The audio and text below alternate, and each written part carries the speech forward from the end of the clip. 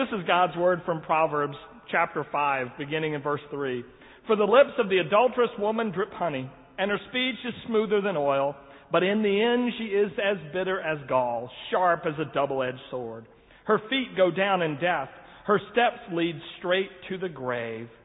Keep to a path far from her. Do not go near the door of her house, lest you lose your honor to others and your dignity to one who is cruel, lest strangers feast on your wealth. Drink water from your own cistern, running water from your own well. This is the word of the Lord. Thanks be to God. Be seated, please.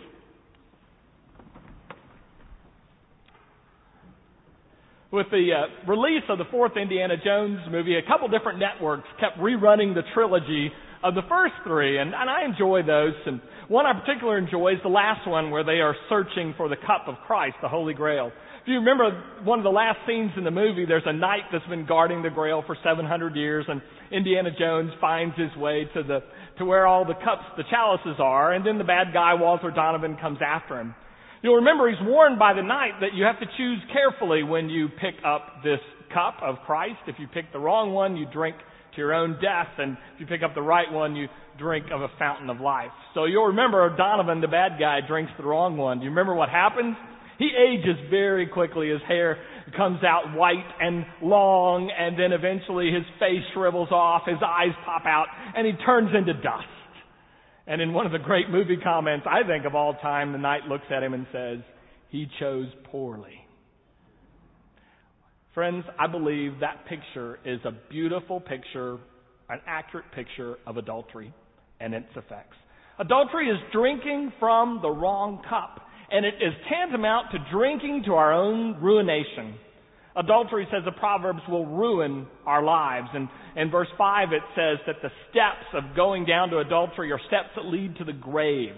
There's another translation in the New Living Translation that I like even better. It says the steps that lead to adultery are the road to hell.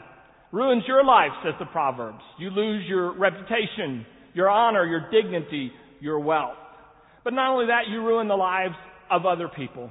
Both sides involved in adultery find their lives ruined and their families ruined, and unfortunately, the generations who come after them suffer as well. It is a cup from which you do not want to drink.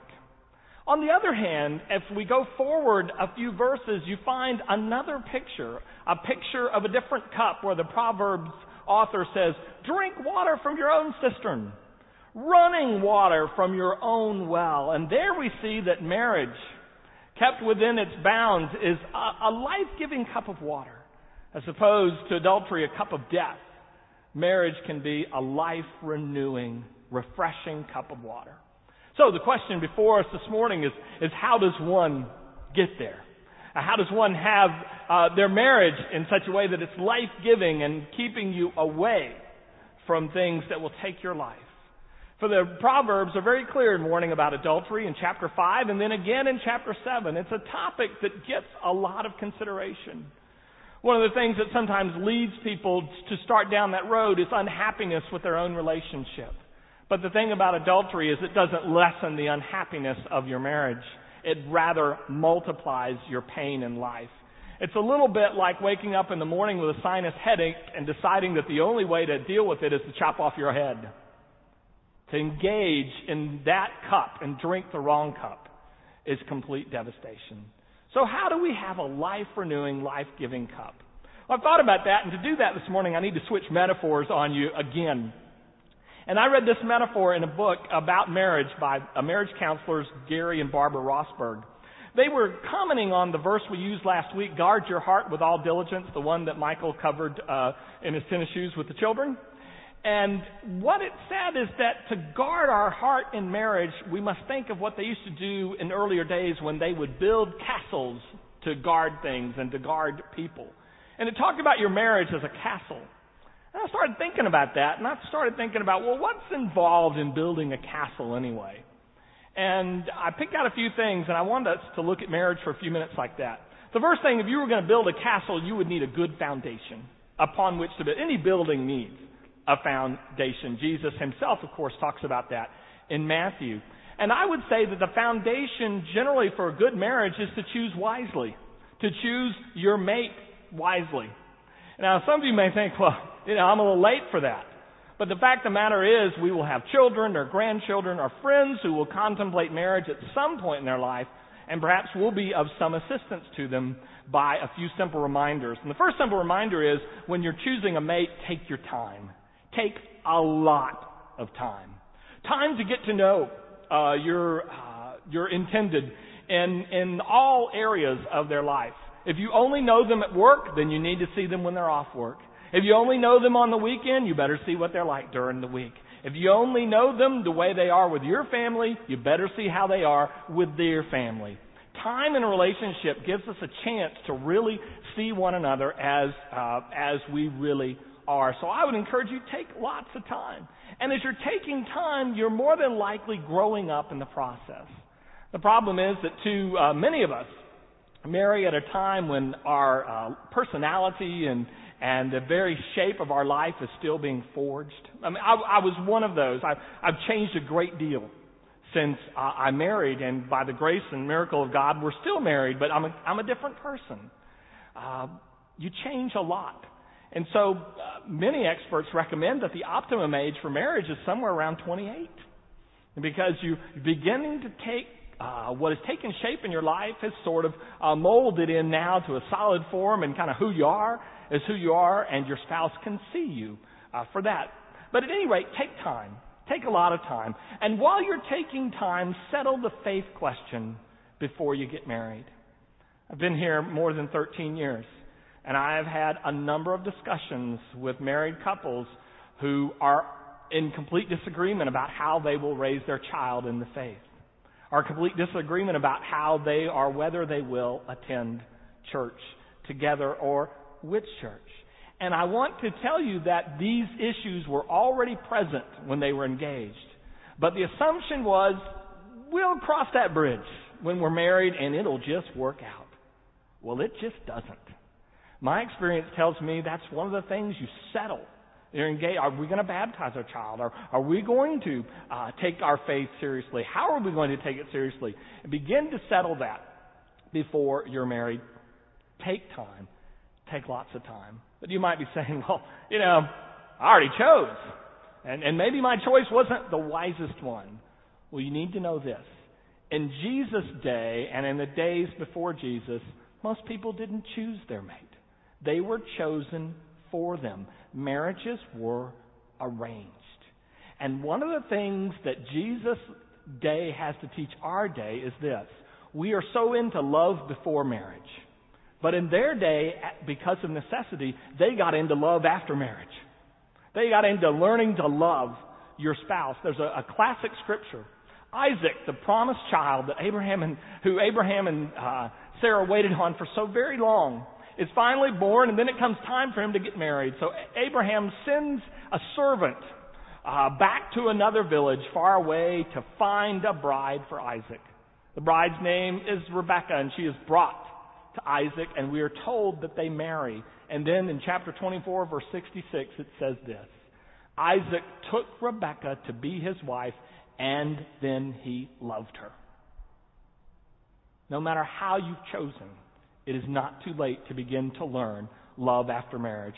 But in as much as possible, try to set the solid foundation by choosing a mate wisely. We had the NBA draft this past week, and we were getting all sorts of reminders of teams that chose wisely and teams that chose poorly. Well, the consequences for your franchise are going to be much longer than for any basketball franchise in this choice. So choose wisely. Then build the walls. Build the walls of your castle. The book of Nehemiah has wonderful observations on wall building as they rebuilt Jerusalem. But let me just make a few observations as I look at building a wall of a castle of your marriage. The first one is this. I believe that you should in general be very attentive when you're building. I've watched as a sanctuary got built at my last church. I've watched homes in our neighborhood get built. And I noticed the builders are usually pretty careful and attentive to how one brick fits in with the other. And I would invite you in your marriage relationship to be that attentive, to be attentive to three areas. The first is be attentive to the needs and desires of your spouse. It boggles my mind that people with advanced degrees or people who have lived a good number of years can make the same mistake that I make, which is to assume that my spouse must be just like me in every respect. That what I like, she certainly likes. And what I want, she certainly must want as well. When, of course, nothing could be further from the truth. We are different as individuals, and typically men are different from women in some very general ways. Not always true, but generally we can sum it up this way. Dr. Emerson Eggerichs, in a wonderful book called Love and Respect, says this, that typically for a woman, what she wants more than anything else is to know that she's loved unconditionally. And for a man, typically what he wants more than anything else is to know he's respected. Now, you can start to add things on top of that. For a woman, I think communication is very important. For a woman, I believe emotional and physical security in life and in the marriage is very important. For men, I think to feel like you're desired and wanted as the sort of the champion of the house is significant. And for men, physical intimacy seems to be very important. But be attentive to that as you're building your walls. Be attentive also to cracks as they start to show up in the wall. Because at first they're tiny. But if they are left for a while, they begin to get larger and they affect the stability of the entire wall. Start to look for and be attentive to the little fissures in your relationship and act now to begin to talk about them and deal with them. Remember Rick Warren in his book, Purpose-Driven Life, talked about the fact that though he is against credit card debt, early in his marriage they had significant problems, and he said so he maxed out his credit card to go to marriage counseling. And he said it was the best investment that he had ever made. The best decision about borrowing and spending money that he had ever made was to invest in that relationship. So watch those cracks as they develop. The third thing I would invite you to be attentive to is be attentive to reality. And the fact of the matter is, if things are entering your mind that are from other cups that are outside your marriage, know this, that the fantasy always seems better than your current reality. But it is not so. It is simply that. It is fantasy. As we're reminded by Proverbs, the words may at first seem like honey, but they will give you an upset stomach or worse. They will be bitter as gall. The seduction, the temptation always seems so much more interesting and wonderful than whatever your current marital reality is. But the real reality is it will be worse, and it will ruin you, and it will take down who you are and what you have. So be attentive to this reality. It's a reality check. I like to remind myself that in marriage I'm just sort of a package deal, kind of as is in some ways. And so my wife gets some good and probably some not so good.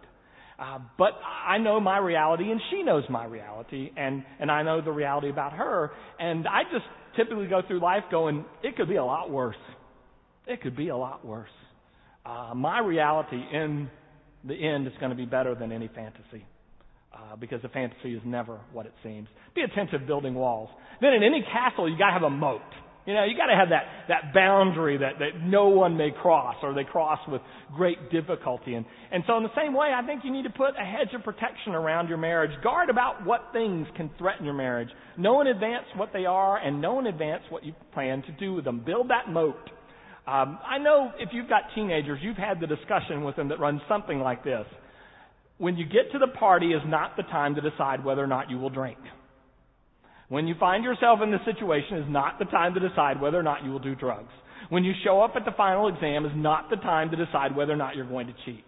That all the significant decisions we make are made in advance.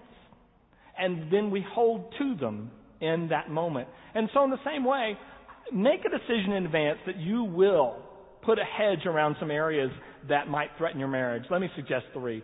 The first that can threaten your marriage is your career. Decide early on that your marriage is more important than your career. And that while you want to excel and do excellence at whatever God has given you to do, you will not do it at the cost of your relationship. Second area that threatens marriage is children. And my generation got really good at putting the children ahead of the spouse. And we have sown the wind and begun to reap the whirlwind. And so my generations have children who grow up whose parents don't really know and love each other. I'm reminded of the counselor who once said that your children do not need to know that you love them as much as they need to know you love each other. Because then they can rest in the security of love. They'll wake up and know that you're there tomorrow morning and you're both going to be there. And in that environment, they can learn to trust and love and can receive. Don't undermine the security of their world by focusing on them more than you focus on your spouse. Make that decision early on, whether it be a date night or set times for conversations away or coffee or something that you will continue to focus on each other. The third threat is this. Decide early on how you're going to deal with people of the opposite sex. Let me put it this way. When Billy Graham put his team together 60 years ago, they made 3 promises. The first one was this: they would never fudge on attendance figures. Believe me, that's a difficult one. They wouldn't miscount deliberately or misestimate how many people showed up at the revival. Second thing is they would be open and above board financially and accountable. They would tell you how much they took in. They would show you every penny where it went. And the third pledge they made was this: no person on their ministry team would ever have a meal alone with a person of the opposite sex unless that person was their wife or their husband. They just weren't going to go there. They weren't going to decide early on how you're going to put that moat around your relationship and follow it. Well, in every castle, there was always a room that you built for somebody else. You never intended to live in that room yourself, but you knew that someday somebody might have to be placed in there. And of course, that room was the dungeon. I want to tell you this, friends. There is a quick way to live in the dungeon, and that is this. We all have made mistakes as husbands. We have all made mistakes as wives. And if you want to live imprisoned in the rest of your life, then do this. Do not forgive your spouse for mistakes they've made against you. And do not forgive yourself for mistakes that you have made with them. That's the quickest way to just lock up your life and close it off. I love what Henry Nouwen says about forgiveness. He said, forgiveness is allowing another person not to be God. You're not perfect. Your spouse is not perfect.